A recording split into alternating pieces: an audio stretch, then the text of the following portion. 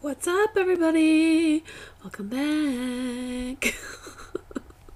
Hi, good morning. Let's grab a cup of coffee and chat.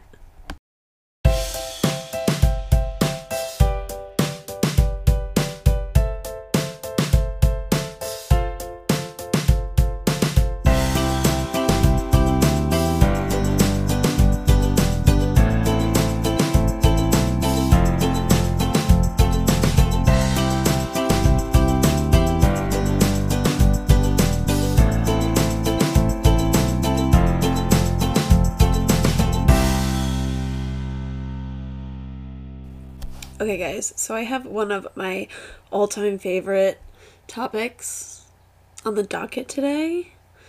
But before we get into that, what am I drinking?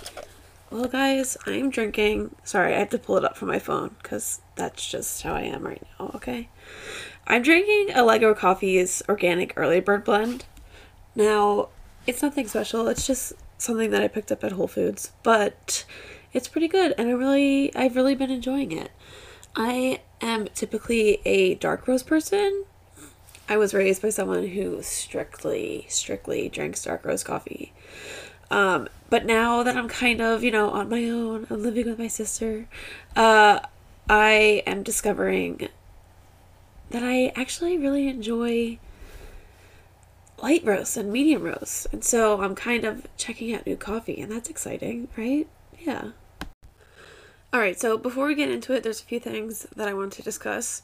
First, my allergies are really bad, and if you know me, you know that I'm a sniffly person. So if I'm extra sniffly today, I apologize. I'll try to edit most of it out, but just in case, I have year-round allergies. I'm allergic to everything. I'm allergic to dogs. I know. So if you hear me sniffling and it's obnoxious, I apologize. It drives my dad crazy. Luckily, we have the power of editing, so I can edit most of it out. For those of you who have already rated and reviewed my podcast, thank you so much. I super appreciate it. It helps get the word out, and it makes my life a lot easier when spreading the news of this podcast. So I super appreciate all of the DMs that I've been getting. I've been getting DMs from strangers, guys. I figured the only people that would be listening to this podcast would be like my family and my friends. So shout out if I don't know you and you're listening to this podcast. I super appreciate you. Don't forget to send me a screenshot of your review so I can send you some indie stickers. I have some going out this week, so I'm super pumped about that. Another thing that I want to not spend a lot of time on, because I have a lot to talk about today, but it needs to be said, Black Lives Matter. And that is my stance on that. And I have been getting some backlash for using my voice as a small business owner to speak up against the current status of our country, I guess if you want to call it that. And I have been trying to have open discussions with other local business owners about the Black Lives Matter movement. And have been now getting threats, which is super fun. But in response to that, in the month of August, I, as Juicy Dog Walking, will be offering free consults to dog owners who are Black. So if that is you, feel free to shoot me a message or give me a call and we can get you started and set up for a consult. And if you don't like that, and if you think that I'm wrong, feel free to not listen to this podcast. That's totally okay. I don't stand for racism here, and I think I mentioned it in the last podcast, so hopefully that's evident at this point, but I do not stand for that shit here. I will not tolerate it, and I will not support it. And so that's that. Let's get into it. So, can my dog tell when I'm sad? Short answer, yeah, they can. That's why dogs make such good therapy, service, and emotional support animals. They're so in tune with our energy. And something that I see a lot is that people, will call me and be like, my dog pees on the floor out of spite because I left him. Or my dog is super guilty when they misbehave. You always see those videos on like YouTube and TikTok and everywhere of the dog smiling or acting like it's cowering because they had an accident or they did something wrong or they chewed something up or whatever. And while it's cute and it makes for really great viral videos, dogs don't actually have emotions like guilt and spite and all these things. They're really just feeding off of your energy and trying to appease to you. A lot of the smiling behaviors and kind of like cowering down, those are all calming. Excuse me, allergies. Those are all calming and appeasing things that dogs do to each other. And so they're kind of just saying like, oh, there's piss, but here, look at how cute I am. Smiling a lot is a calming exercise for dogs. So while it's super easy to say, oh, my dog feels guilty, my dog feels bad when they mess up, dogs actually don't have complex emotions, which is sad. And maybe I'm wrong. What I've read before says this, but we're still learning so much. So maybe dogs actually do have complex emotions. And you guys can all tell me to fuck off, and that's totally fine. But what I truly, truly believe is that dogs feel our energy. And they feel it even when it's super subconscious. And so again, I am going to go into like a little story in my experience and how I realized how deeply dogs feel our energy. So I work with dogs every single day. I originally started my business just doing dog walking. So there was a point in my life where instead of training dogs every day, I was walking dogs every single day. And when you are walking a dog with a leash and a collar, that energy that you are feeling, again, even if it's subconscious, it's floating down the leash directly from your wrist to that dog's neck. And so they are feeling everything that you're feeling. And so when you're having a bad day, when you're frustrated, when you're angry, when you're upset, whatever, your dog feels that and will act accordingly. So that's why you see a lot of dogs that have leash reactivity issues, because they can sense that you're tensing up and they can sense that you're anxious. And so their instinct to say, my owner's anxious, so I have to do everything in my power to protect my owner. When, instead of our dogs protecting us, we should be the ones protecting our dogs. We need to kind of get into a state of mind where we communicate with our dogs that like, hey, I've got your back. I'm not going to let anyone come after you. I'm not going to let anyone hurt you. And if they try it, good luck. Right? And that's why I'm able to walk 6 or 7 dogs at a time. That's why people are able to walk packs of 15 dogs, because they've communicated with their pack that, hey, like, I've got this. You have absolutely no reason to be reactive, to be scared, to be anxious, to anticipate the worst. You have no reason to have to stick up for anyone because I've got your back. And that is the mark of a really, really good pack walker. Leash reactivity is something that I see all of the time. And, you know, most of the cases that I have dealt with has been leash reactivity in the form of overexcitement. So a dog sees another dog and absolutely loses its shit. Or a dog sees another person and is pulling and pulling and pulling because they have to say hi to that person. So not only do we have to tell our dogs that, hey, don't worry about it, I've got your back if we come across something scary, we also have to tell our dogs that, like, hey, if we see another dog, let me decide if we get to go say hi. We need to let our dogs know that no, not every single person that we come across has to be engaged with. Not everybody wants to say hi to us.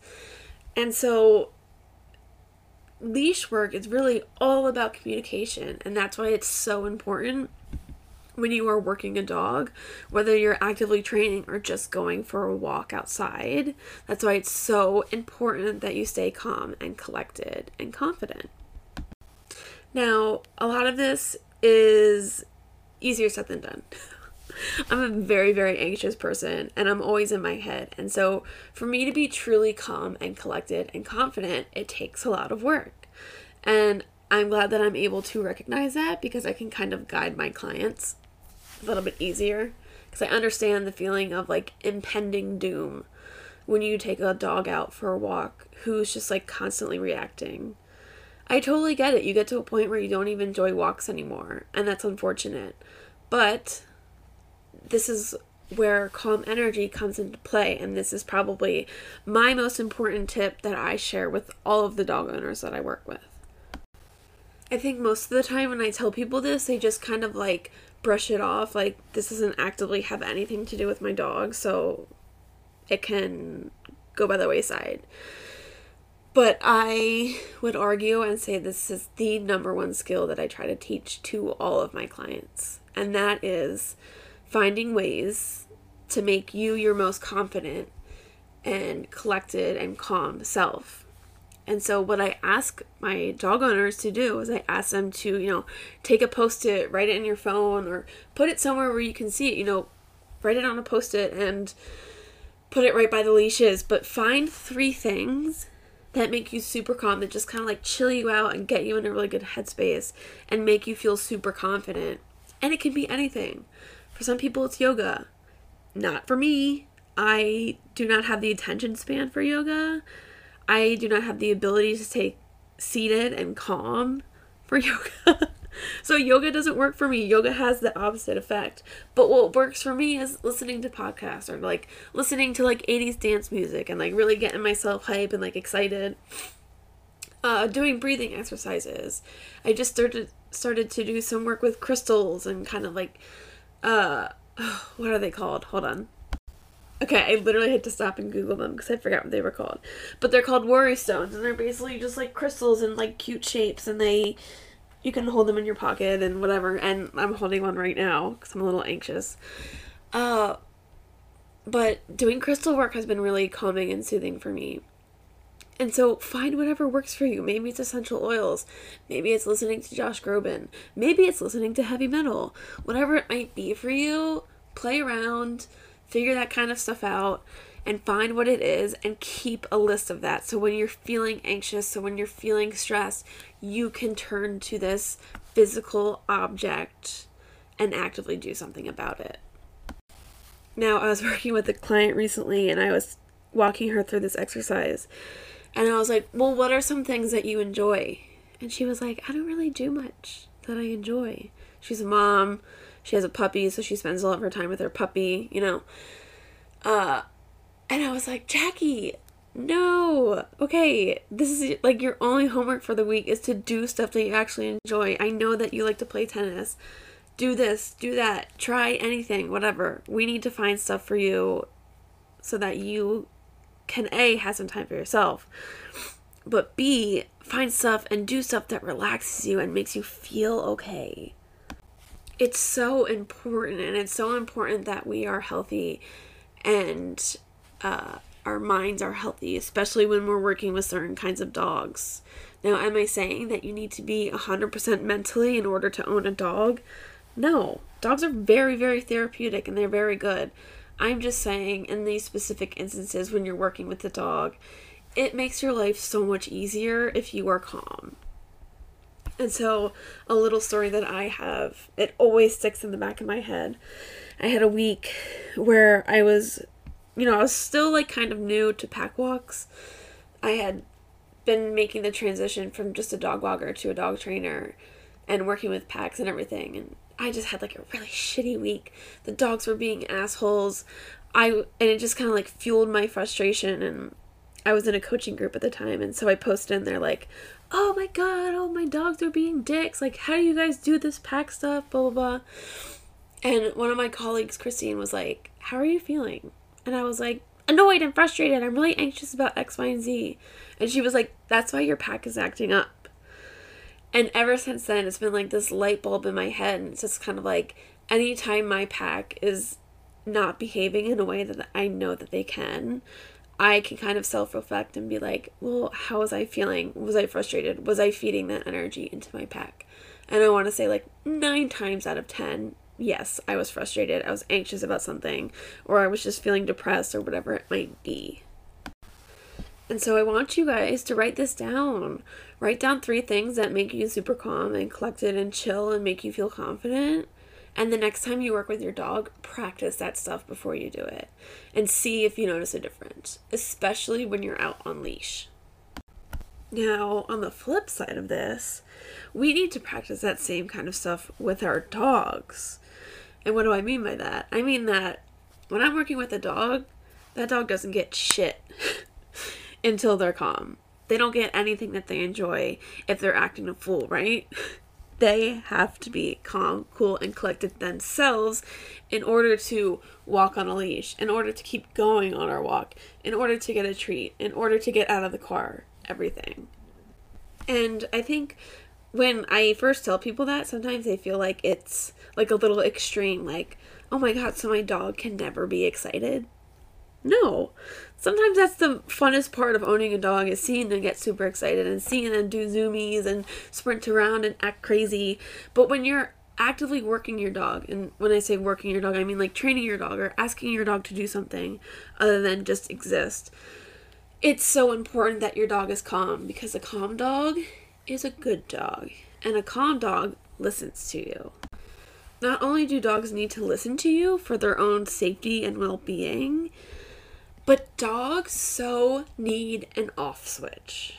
And this is something that I only learned recently, but it is my absolute favorite tool in my little toolbox. And it is just such a big game changer when you teach a dog just to chill the fuck out. When you give your dog the ability to just switch everything off, not only do you have a better behaved dog, but it helps so much with the dog's anxiety, because a lot of teaching your dog an off switch is teaching them certain calming techniques and how to self-soothe. And it's just so incredibly important for literally every aspect of your dog's life, but especially for their brain. Now, how do you teach your dog an off switch? Literally, I mean, there's a very specific process that I walk all of my clients through that I can't necessarily like walk you through on a podcast, but I always like to tell people that you have to out stubborn your dog. And I'm very good at that, because I'm a very, very stubborn person. But it also includes a lot of just like sitting around and waiting. And when you're dealing with an extremely intelligent and extremely stubborn dog, it can be frustrating. And sometimes these exercises can take hours the first couple times you do it, because your dog is stubborn, or your dog has a really, really hard time just shutting off. Not shutting off, but like turning everything off. And it can be really difficult, and it can be really frustrating. But when you're able to kind of like push through the frustration and work through all of the bullshit, basically, you get a dog where you can say, hey, go lay down. And they do, and they curl up and they fall asleep. So you don't have a dog that's destroying everything. You have a dog that's able to settle and be by themselves without being anxious, without destroying things. And you really just have a well-rounded dog. It's funny, I have a private Facebook group for my current clients, and so we've been working a lot on creating off switches for dogs. And you guys have all seen Indy by now. She's hilarious. She's sassy. If you've been following my dog walking page for any time, you know that she's just got like a lot of personality, and her favorite thing in the entire world is to eat critters, right? And so Indy's parents just moved into a new house, and they've got this like great big backyard that has like a million critters. So it's like Indy's paradise. Like, I'm pretty sure they got that house just for Indy, which is totally understandable. But Indy's mom had texted me the one day, and she was like, I had to tie Indy up inside because she was outside trying to sneak through the fence to get to a bunny. And then like 5 minutes later, and I was just laughing with her, and then like 5 minutes later, she texted me a picture of Indy laying down on her bed. And she was like, we're working on it, we're working on the off switch, we're working on place, blah, blah, blah. And it was just really cool to see that that particular client had been able to make that decision herself, to kind of say like, hey, my dog's going super nuts right now, and I'm trying to make dinner, or I'm trying to garden, and I can't get them to focus, and everything in this dog's mind is bunny, and I can't have that because it's not healthy. Here's what I need to do. That was such a proud moment for me as a trainer. I was kind of like, this is it. You've done it, Indy's mom. You just made me so incredibly proud. So, if you want to teach your dog an off button, you can always reach out to me. But I would say the first thing that you do is don't let your dogs get anything when they're excited and when they're freaking out and when they're over the top and jumping and scratching at you and whatever. Out stubborn your dog. It's a great skill to have, to be stubborn. Do a lot of people like it? No. But it makes me a damn good dog trainer. So, guys, I was actually just looking over at my Instagram, and I posted that I was recording this episode, and an old client of mine, Jen, commented looking for some tips for calm energy in the car with two dogs who feed off of each other. Now, I've worked with both Daisy and Gunther before, and they're super high energy dogs, and they do feed off of each other. So one gets excited, and then the other one goes, and then it's just constant. And I remember when I was first trying to get the both of them to be calm in their crates, like before I even let them out, it probably took me like an hour and a half. So Jen, you've got your work cut out for you, but I know that you can do it because you've done it before. And so here's what I'm gonna say. You've got Daisy, who whines in the car, and then you've got Gunther, who just likes to bark a lot. My idea and my tip, I'm not sure what kind of car you have, but stick the crate in the car. I don't know if you're working on crating them in the car, but that would be my first tip, is to crate them in the car. And then, as always, I've shown you before how to work with the both of them in their crate to get them out of the crate until they're calm and stuff. Do that every step of the way into the car. So, wait until they're calm to let them out of the crate.